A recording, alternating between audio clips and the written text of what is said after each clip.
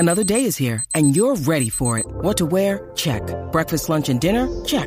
Planning for what's next and how to save for it? That's where Bank of America can help.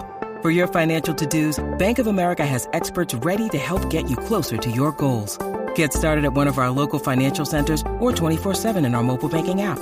Find a location near you at bankofamerica.com/talktous. What would you like the power to do?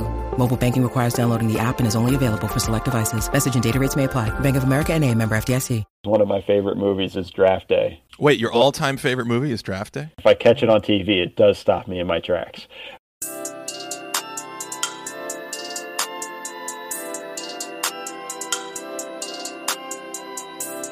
Thinking Basketball Podcast. My name is Ben.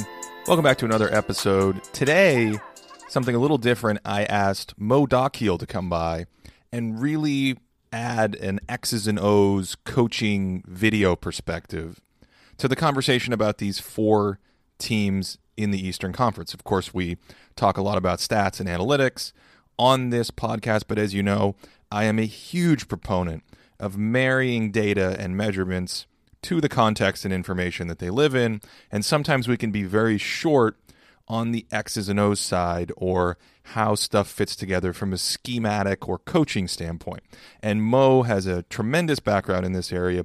He spent 8 years as the Los Angeles Clippers video coordinator, another 3 years with the Spurs, 3 more years with the men's national team in Australia, including an Olympic bid.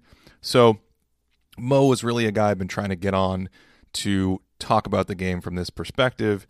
And we go through the four teams, got a bunch of interesting nuggets in this conversation. And at a few points, I will pause and interject some of the stats we were talking about. But otherwise, here is my conversation with Mo Dakhil. Hope you guys enjoy it. Mo, thanks so much for coming on. Oh, Ben, thank you for having me, man. Mo, what am I forgetting? I feel like you're writing for Washington Post. You're all over the net. Where else can people find you?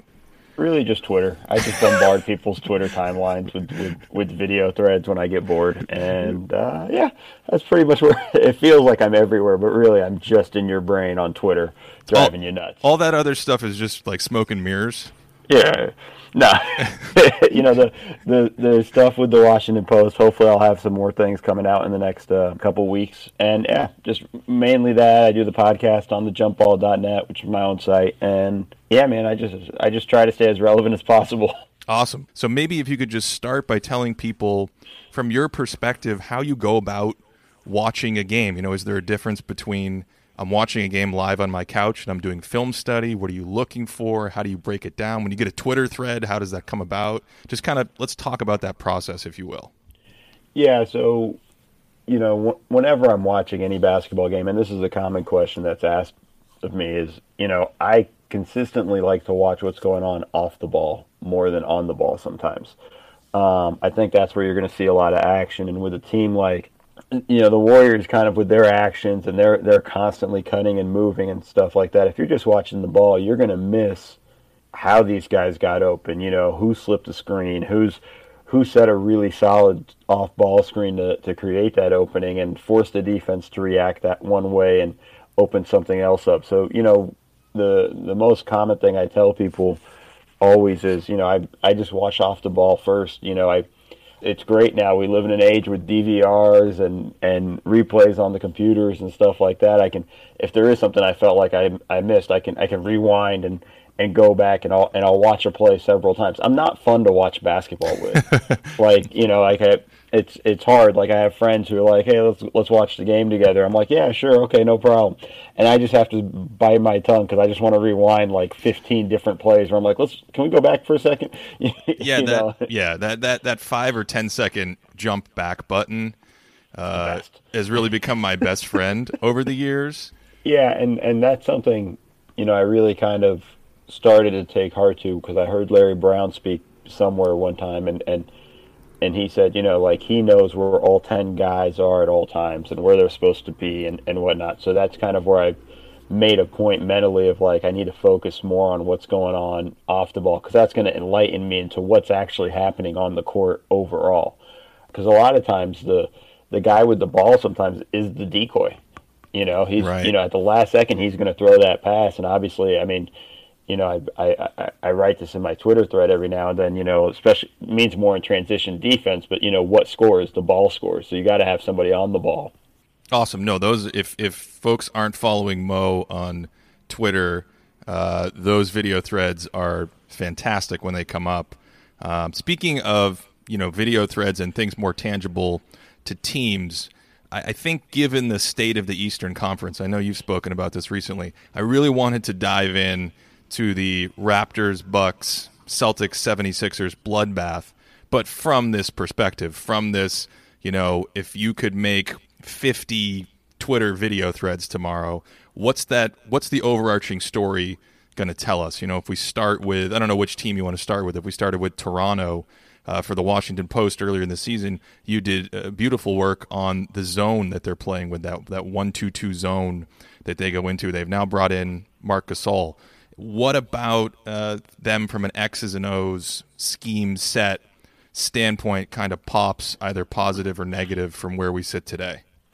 Yeah, every team has both positive and negative things on X's and O's and several different ways. With the Raptors, like you said, I wrote a piece on their zone. They've run about 100 zone possessions, which doesn't seem like a lot, but they're very successful out of this 1-2-2 zone. And, it's something I think they might throw at teams for a couple of possessions here and there in the playoffs. It'll be interesting what they do with Marc Gasol. The hardest thing for them, the Bucks and the Sixers, they have to incorporate brand new pieces into their schemes, into their system, and get these guys comfortable. And they also have to adjust their systems to kind of maximize what these guys do. So going to Toronto, the biggest problem for me offensively is, they have two different offenses. They have one when Kawhi's in the game, and one when he's not, and it's drastically different. When he's in the game, it's really all about Kawhi. Ball's in his hands. He's creating, and he's really kind of just creating his own shot. There's not a lot of ball movement. I haven't looked at the numbers, but if I had to guess, the passing numbers are drastically down when he's in the game versus when he's not. Because when he's not in the game, you're seeing a lot more ball movement. You're seeing a lot more guys get touches and whatnot. And it's not a matter of what's right or wrong. It's kind of what really they're both working. I mean, they're second in the East. It's definitely been productive. It's just a matter of how do you marry the two. And I think that's kind of the interesting thing where Marc Gasol is going to come in with his passing ability. I mean, that's something that Jonas Valanciunas couldn't do.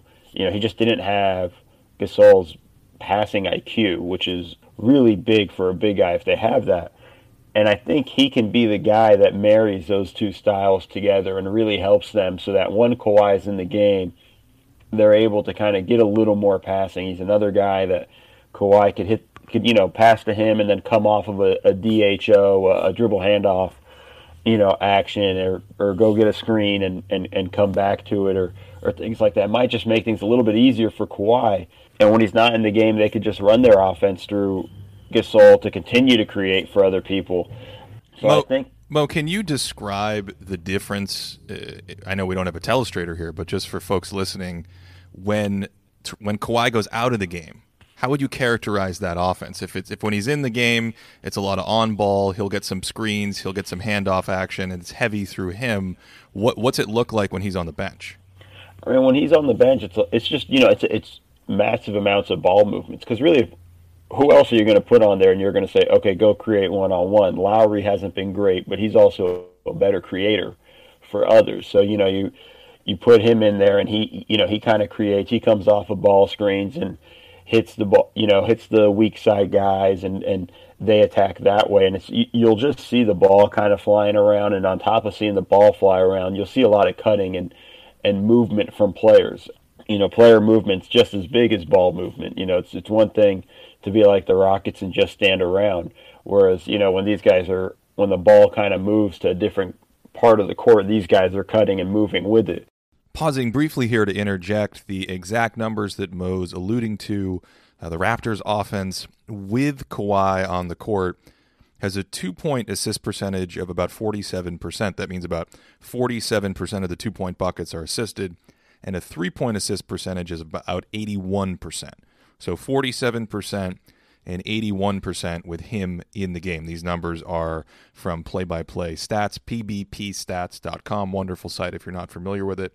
So it's 47 and 81 with him on the court. With him off the court, those numbers pop to 51%, so 47 up to 51%, and the three-point assist percentage goes from 81 to about 88% of all the threes are assisted. So that's going to be indicative of the ball moving more, of a more egalitarian approach that he's alluding to, and the overall efficiencies on those offenses about 116 offensive rating with him on, and a respectable just under 111 with him off. So back to Mo. He's going to continue on this point now. And I think that's kind of the biggest difference is you just kind of see the ball fly. It kind of just hums, it just goes bing, bing, bing, kind of like the way the Spurs used to be. Right. Back in the day, when we used to talk about it with the Spurs, where like the ball doesn't stick in anybody's hands for longer than, 2 seconds. And I think that's kind of the big difference. And again, it's like I'm not trying to kill Kawhi or anything like that. It's just a different offense, and it's easier for the other guys, I'm sure, to play along because they all know they're gonna get touches and whatnot. And when Kawhi's in the game, it tends to again just kind of evolve into more of a one-on-one show. And listen, he's damn good, so it's fruitful and it makes sense. But I think that's kind of the difference between. It's like two kind of completely different styles within one team that you don't see that often. Yeah, and as you're talking through this, you're, I think, doing a great job of kind of illustrating some of my question marks about how Gasol was going to fit into that. I know a lot of people were super high on the trade. I'm on the record as saying, well, this is an upgrade, but I don't know how this really ups them a level. I don't know how this all comes together. Do you have specific thoughts maybe that you can extrapolate from looking at tape where you say, oh, okay, actually, if you put Mark in the high post here, now you can have action where, okay, if they take away a Kawhi option, we can quickly flow into something that maybe looks a little bit more like the Spurs of a couple years ago. Do you have thoughts on that? Yeah, I mean, obviously you put him in the high post, you could even put him at the top of the three-point line. I mean, the big difference between him and Valanciunas is that he can also shoot and stretch it out to three. It's one of those things where it's like, well, they got to go defend that, so that's going to open up more space and create more of an opportunity for guys to cut and to screening action and things like that, and creates that space. And even when he doesn't have the ball, it's harder to double off of him because he can hit those shots. Do you see anything with him physically that makes you think something's not right, or do you think it's an effort, sort of a mental thing? Because I thought at the beginning of the year he looked great, and then as this, after a month or a month and a half, he just looked like he didn't have the same sort of horizontal movement or agility to me. Do you have any thoughts on that? No, I don't know too much really in that regard in terms of his health, but I'm sure some of it is, look, when you start getting your butt kicked, on a nightly basis, it takes a lot out of you. Yeah. And how much, and I don't blame him, man. I know, we want these guys to give 100% effort every night. That's not realistic. And I think it might be closer to being more of an effort thing. I'm sure he has some nicks and knacks, everybody does as they go through the season. But I think it might be more of just effort and being somewhat unhappy in a situation. I mean, to kind of just put it to regular terms, like if you work a job that you hate, you're not really putting in the full effort night in and night out at that job. So it's one of those things where, it's not, and I'm not trying to say he hated it. Obviously he has real close ties to Memphis, but he just wasn't really happy. And we've seen it for the past year and a half. I mean, we all kind of knew this trade was coming at some point. Speaking of trades, let's shift to the Bucks. They just picked up Mirotic at the deadline. Thoughts on them? I mean, Mirotic fits perfectly for what they do and what they want. Another shooter out there to continue to spread the floor and keep space for Giannis so that when Giannis drives like they have, he can either beat you one-on-one, or if you help off of a shooter, they'll find those guys and hit shots. They're a great defensive team in the Bucks. Coach Budenholzer has done a great job. I worked with him in San Antonio, so I'm not surprised. He did a good job in Atlanta, too. They've been far and away the best, not best, but maybe most consistent team all season. They haven't really slipped up. So it'll be interesting in the playoffs when teams get a chance to scheme against them, because that's where it really gets tough. Teams are going to sit there and figure out how are they going to game plan. I've said on other podcasts, I'm not as high on the Bucks because of that. I think that's a team you could game plan against and make it difficult for Giannis. I think the talent disparity, the drop-off after Giannis to Chris Middleton, who's probably the consensus second best player on that team, is pretty big. And, it's not a shot at Middleton, I think, but I don't think you're a championship team if you have him as your second option. You need more. And, they've never been out of the first round, so there's a whole lot of stuff in that regards that, there's a matter of getting used to it. It's tougher in the second round. It's tougher in the conference finals, and it's crazy, crazy difficult in the finals. And I just think, X's and O's wise, I think you're going to see teams defend Giannis in certain ways. I think you're going to see things where teams are just going to say, like, hey, we're not helping off the shooters. We're going to make Giannis have to score 60 points a game. We're going to pick him up at half court and really make him work. And I think, that's kind of an effect. Or you could do it the other way around. Hey, we're going to just crush Giannis and see if these other guys can beat us. We're gonna help in a ton. As much as we talk about how many shooters they have, last I checked, they're still league average in 3-point percentage. So just because they shoot a lot, they're not making as much as we kind of believe. So there might be an opportunity there to kind of take advantage of it. Granted, when they make it, it counts as 3 points, so it hurts a little more. What team in the East could play that first strategy that you outlined there? What team do you think is best equipped? And I guess technically you could even include the Pacers since they're so good defensively. Which of those top teams do you think has the personnel to say, we're going to play Giannis straight up, essentially? We're going to pinch harder to the outside. We're not going to collapse and help. And hopefully, he might score 45 points, but hopefully it's not efficient and it just completely bogs down the offense. Yeah, to be honest, I think all three of these teams, Boston, Toronto, and Philly, have guys that can do that. I think, with Philly, you can throw a bunch of guys from Simmons to Tobias Harris to Jimmy Butler to, if you even want to get a little crazy and throw Embiid on him for a little bit, just to kind of constantly give him different looks and keep him guessing. I think that's something that they could do. I think Boston is stacked with guys, starting from, Marcus Smart, who's going to be giving up a ton of size, but still at the same time, is a tough dude and really physical and can make it hard on Giannis, kind of punish him a bit physically. Marcus Smart gives up size to no one. He donates it out of the warmness of his heart, just to make it fair. That's the only reason. Gotcha. Okay, I'm good. I'm glad I got told about that one. That's going to be I like that one. Sorry. Keep going. No, that's a good one. That's a good one.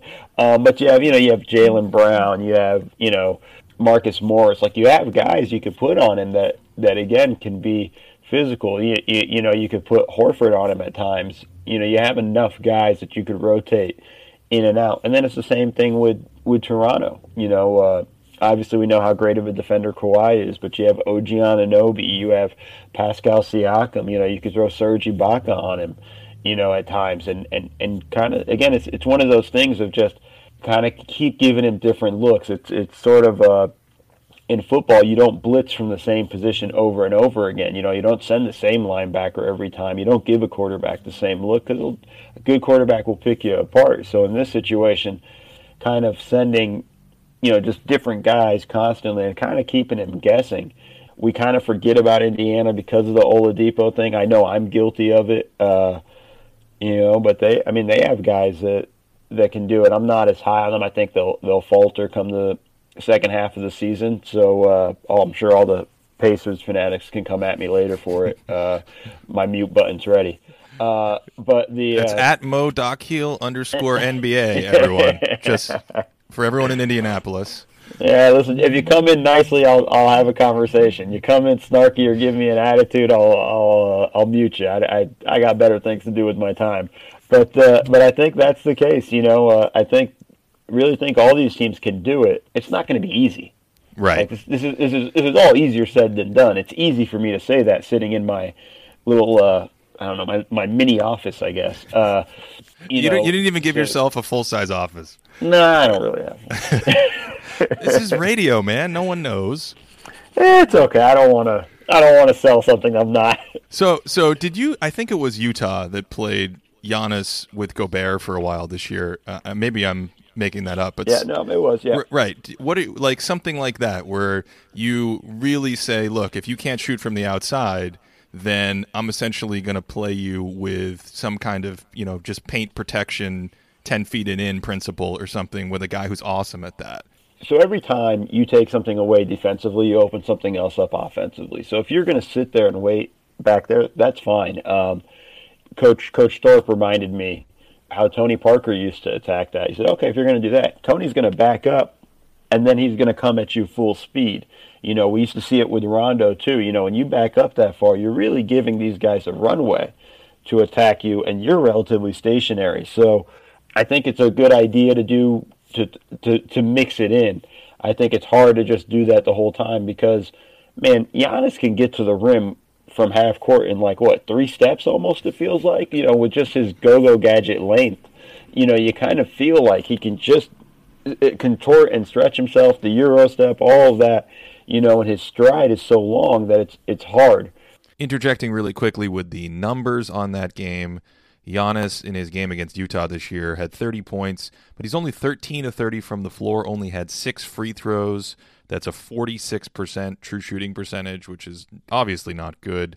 And then another key stat from that strategy where they were dropping Gobert against him, he only had 2 assists in that game. It's interesting because I think he's arguably at his best with that runway. Mm-hmm. When he's coming at you with the Euro step or those huge strides. So, I could see him having a monster postseason almost any way we slice this. And to your point, maybe it still takes enough away from Milwaukee that they get tripped up in one of these series. Before we go off the Bucks, a lot of people talk about how many 3-pointers they surrender.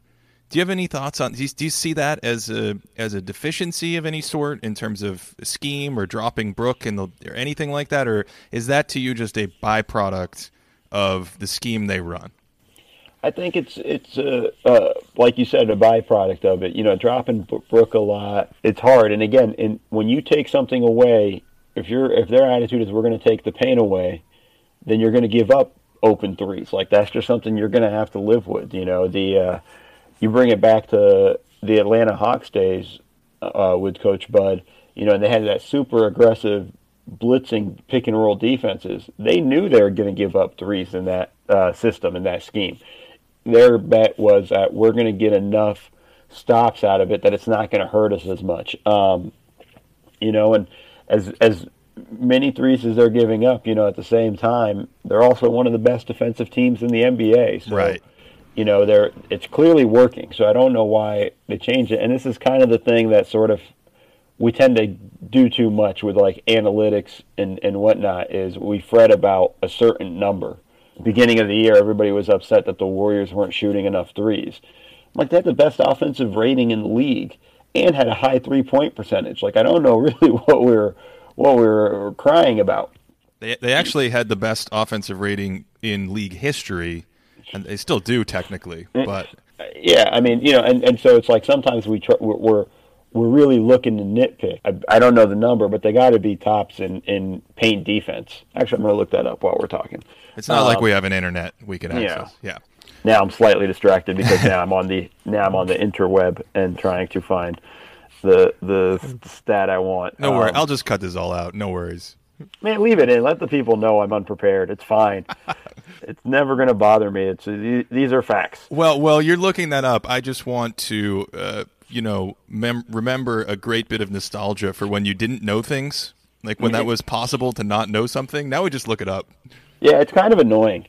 Just so everybody knows, they are number 1 in points in the paint defense by giving up only 40.7 points a game. League average is 48. So, they're for as much as we fret about them giving up a lot of threes, they're also damn good in the paint, and that's where dropping Brook Lopez really makes a difference, you know. And it's funny, you look at the Lakers, and you're just kind of like, man, you guys, the Lakers are 21st in the league, giving up 50.4. I mean, they just let Brook Lopez walk away, and turned out to be one of the biggest signings for the Bucks.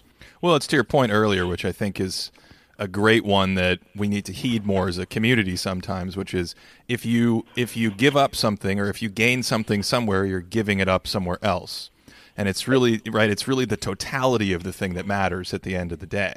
Right. And people make fun of me for it because one of my favorite movies is Draft Day. And, you know, it's can you live with it? There's a whole speech Kevin Costner gives about it. But it's like, can you live with it? If we do it this way and we give up these threes, can we live with it? And the Bucks have found a way to live with it. Wait, your all-time favorite movie is Draft Day? Not all-time favorite. Like, let's not get carried away. But it is one of my favorites. And if I catch it on TV, it does stop me in my tracks. To the point that I will probably be doing a podcast with somebody about the movie Draft Day in the off-season when I have plenty of time. That's a fun side note for everybody. Oh, man. On that note... I stumped you. Yeah, no, you got me. You totally got me. I've never heard anyone say one of their favorite movies is Draft Day. Let's talk about the Boston Celtics. You don't have enough people with good taste in your life. Yeah, that's it. That's man. I've been told that before. Trust me. The Boston Celtics, fascinating. I'm trying to remember a season like this from my perspective. Sitting on the outside, seeing a team that's really been in the top 3 in net rating and efficiencies for most, the top 10 offense, top 10 defense. When they've been healthy, their numbers are great. They've had a bunch of big wins. Sometimes maybe they play down to competition. But you have a team like this, and then you look at those preseason expectations and all the noise and chatter coming out of the locker room. And people, it's almost become very polarizing. People saying, oh, the Celtics are having a terrible year. Where are you on them before we even, jump into anything specific? The thing about the Celtics, again, I'm just going to go to another movie. They just remind me of the team from Any Given Sunday to a degree. Oh, man, I thought you were going with Celtic Pride. I got excited for a second. Oh, nah. Listen, man, I remember that movie. It was a long time ago, but I don't remember it enough the way I do some of these other ones I've seen with Damon Wayans and Daniel Stern. But the way I look at it with the Celtics is, they're still going to be there in the end. They are a great clutch team. Their offensive rating in the clutch is 131.2.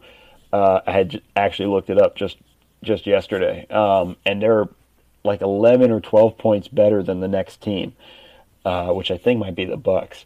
They're just, the thing about them is they're going to be so damn tough in close games because they've all played together for a long time now. Granted, they're having problems with really guys being unhappy with their roles to a degree. So is that an X's and O's thing in any way? Because when you watch the offense and it doesn't seem like stuff gets broken, or what's your take on that? No, I don't think it's an X's and O's thing. I really think it's a locker room role situation. They've alluded to, all these guys have alluded to it all season. Marcus Morris saying we're not playing with any joy. It's not an easy thing. Like we always just think about coaching as X's and O's, and people don't understand, like, the locker room's the hardest thing to coach. You got guys who have different emotions and different personalities, and you got to mold them into all going towards the goal, and everybody has different ambitions, but it's not an X's and O's thing. I know early in the year people were killing Brad Stevens. He runs a basic offense. That's fine. You don't have to be that creative when you have guys like Kyrie and Jason Tatum and Al Horford and guys who can kind of just create on the fly anyways. I think what they need is a film session of Draft Day. Listen, man.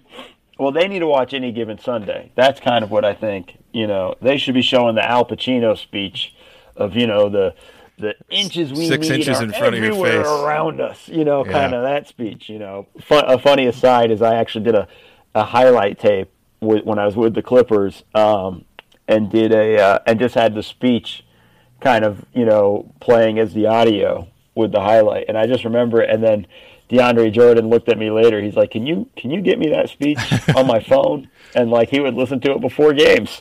I mean, but they need to kind of that. I could see them making a run to the finals just because they have so much talent. I think Brad Stevens is a good coach, so I think he can kind of pull it together. Well said. Maybe we should move on to the Philadelphia 76ers. Who, I mean, they just bring in a new player every week, right? That's the strategy there for the front office. It's no longer the process; it's the processing. Yeah, I mean, the funny thing is, I don't know how you feel, but the process is over. They've succeeded. They're relevant. This was kind of the process to me. Get top talent and compete, and now you're in the mix if you're Philly. It's interesting because everybody talks about they need more shooting, and yeah, that'd be nice. I don't think depth is as important as in the playoffs as it is in the regular season, because you shorten your rotation and you're really kind of focusing on these guys a lot more. I think when they're healthy, they have the best starting lineup in the Eastern Conference. I honestly, I think Tobias Harris should have been an All-Star. The thing they got to figure out is who's going to attack and when and where. You got to keep Butler engaged. It's very easy with all five of these guys, and I'm including Redick. You can kind of lose track and sort of forget about a guy because, Redick he's the human torch. If he gets hot, you're going to keep feeding him. He can score 40 points from three for you. Harris can get hot, and he can do some stuff off of pick and rolls. Jimmy Butler, same thing. Butler, when they brought him in, I thought it was a great trade just because I thought he'd be a great closer for them.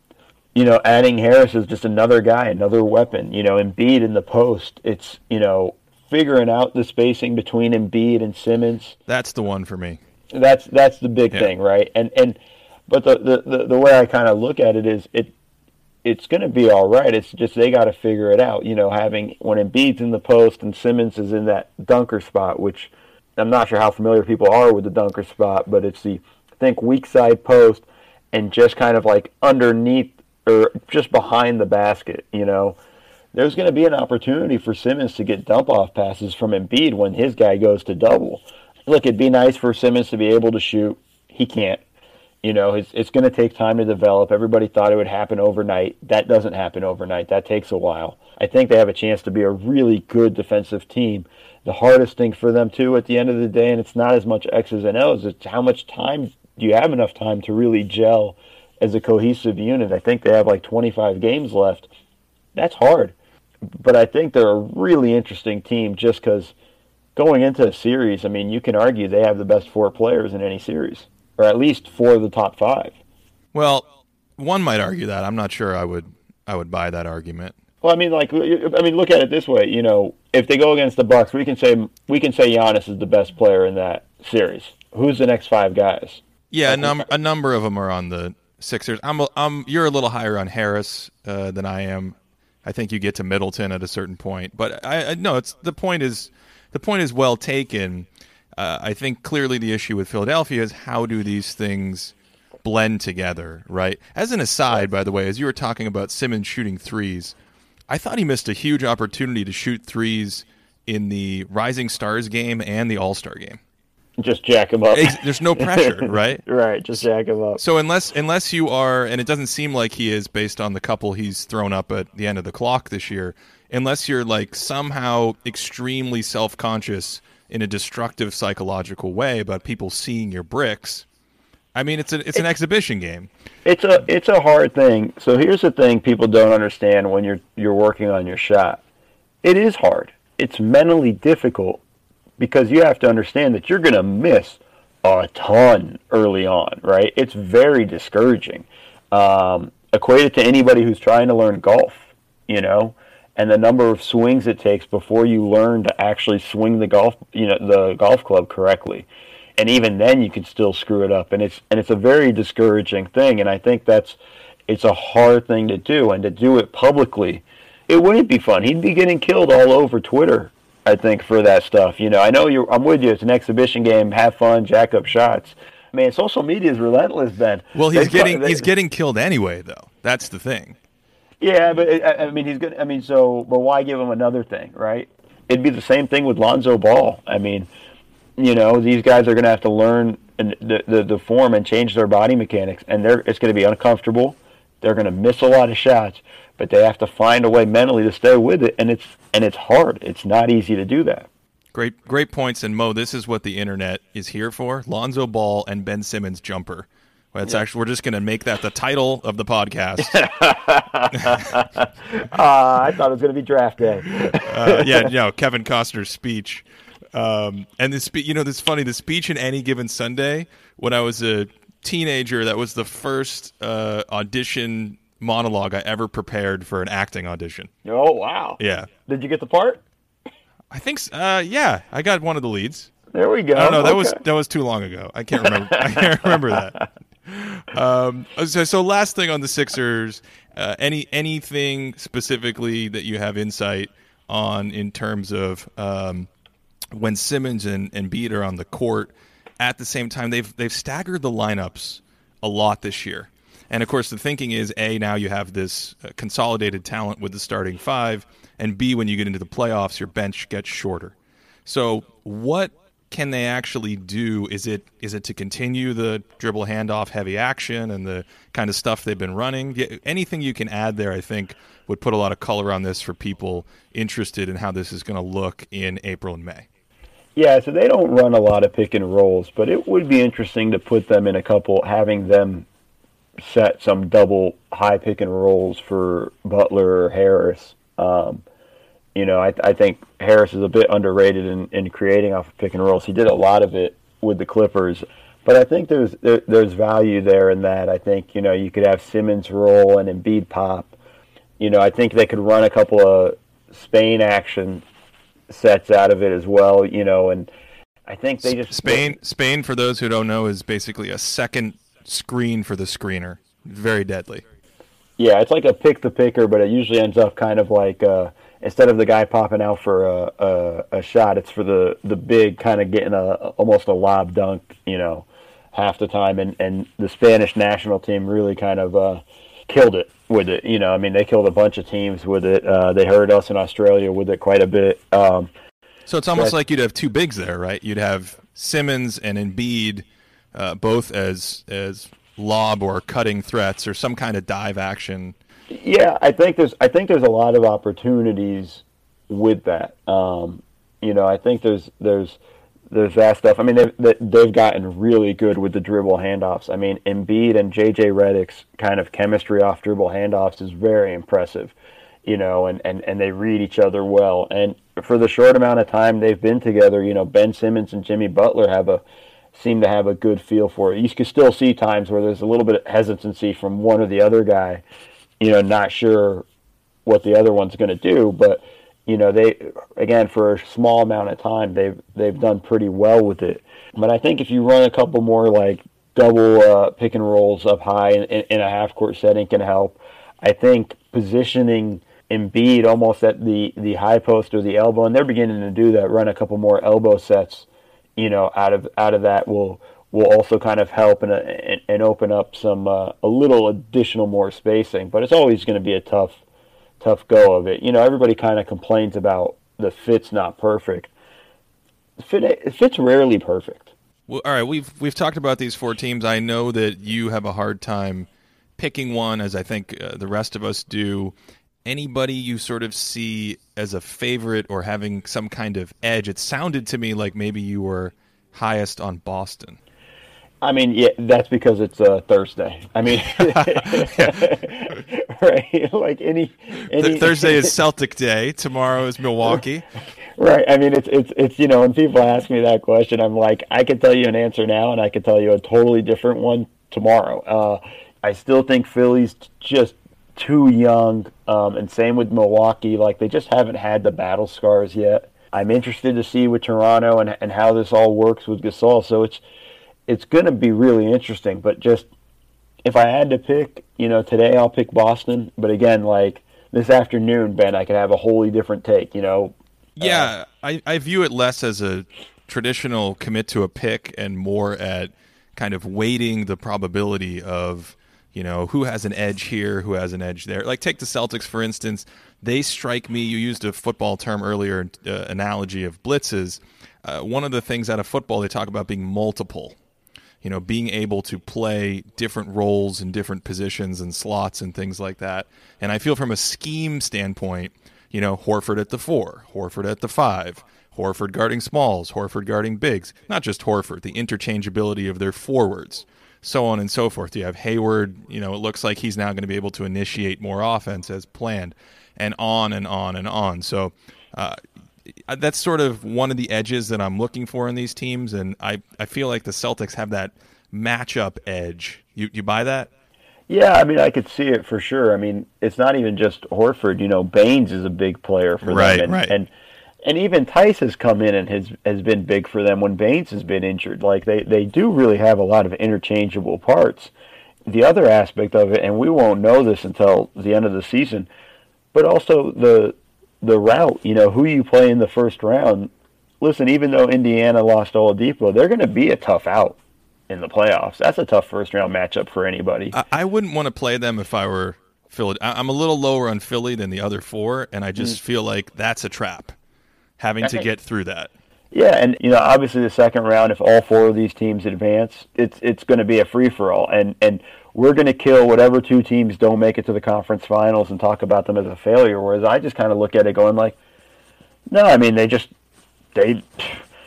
had a bad series or whatever. For whatever reason they may lose, it's just a matter of... I wrote a whole chapter in my book on this topic, so hopefully one day we'll be able to get there and understand that sometimes series are close, can flip the other way, a couple hot shooting games, so on and so forth. Probably not today. Mo, tell everybody else what else you got going on, other stuff to look forward to. You said you have more stuff coming out for Washington Post. Yeah, when I'm not watching Draft Day or Any Given Sunday, I'm, watching... Do you have those on loop? I just have them recorded on the DVR. If I'm bored, I'm having a rough day, we'll throw one of those on, Yeah, you can find me on... anytime I do anything, you can find it on Twitter. You can follow me at mo.keel_NBA. Hopefully I'll have some stuff up in the Washington Post within the next few weeks. I'm always doing basketball threads. I'm trying to do the podcast weekly. Yeah, I mean, that's kind of it. If you're really bored, and you can follow me on Instagram, same handle as Twitter, but it's really just more about me running. I don't know if that would be interesting to anybody else. But yeah, that's really where you can find me, and that's where I do most of my stuff. Again, I just put everything up on Twitter, so you can find it from there. Awesome. Check out his Twitter threads. Podcast has incredible guests. I don't know how you get all those guests. And bribery. I got to try that. Thanks so much for coming on, Mo. Appreciate it. Don't be bribing people after I've come on. I want a retroactive bribe. Check's in the mail. All right, there we go. Ben, thanks for having me, man. A big thanks to Mo for coming on. I hope you guys enjoyed that. Something a little different. And as always, a special thanks to my patrons. You can support the program at patreon.com/thinkingbasketball. You guys know the drill. Otherwise, I hope you're having a great day, and I will speak to you guys in the next episode.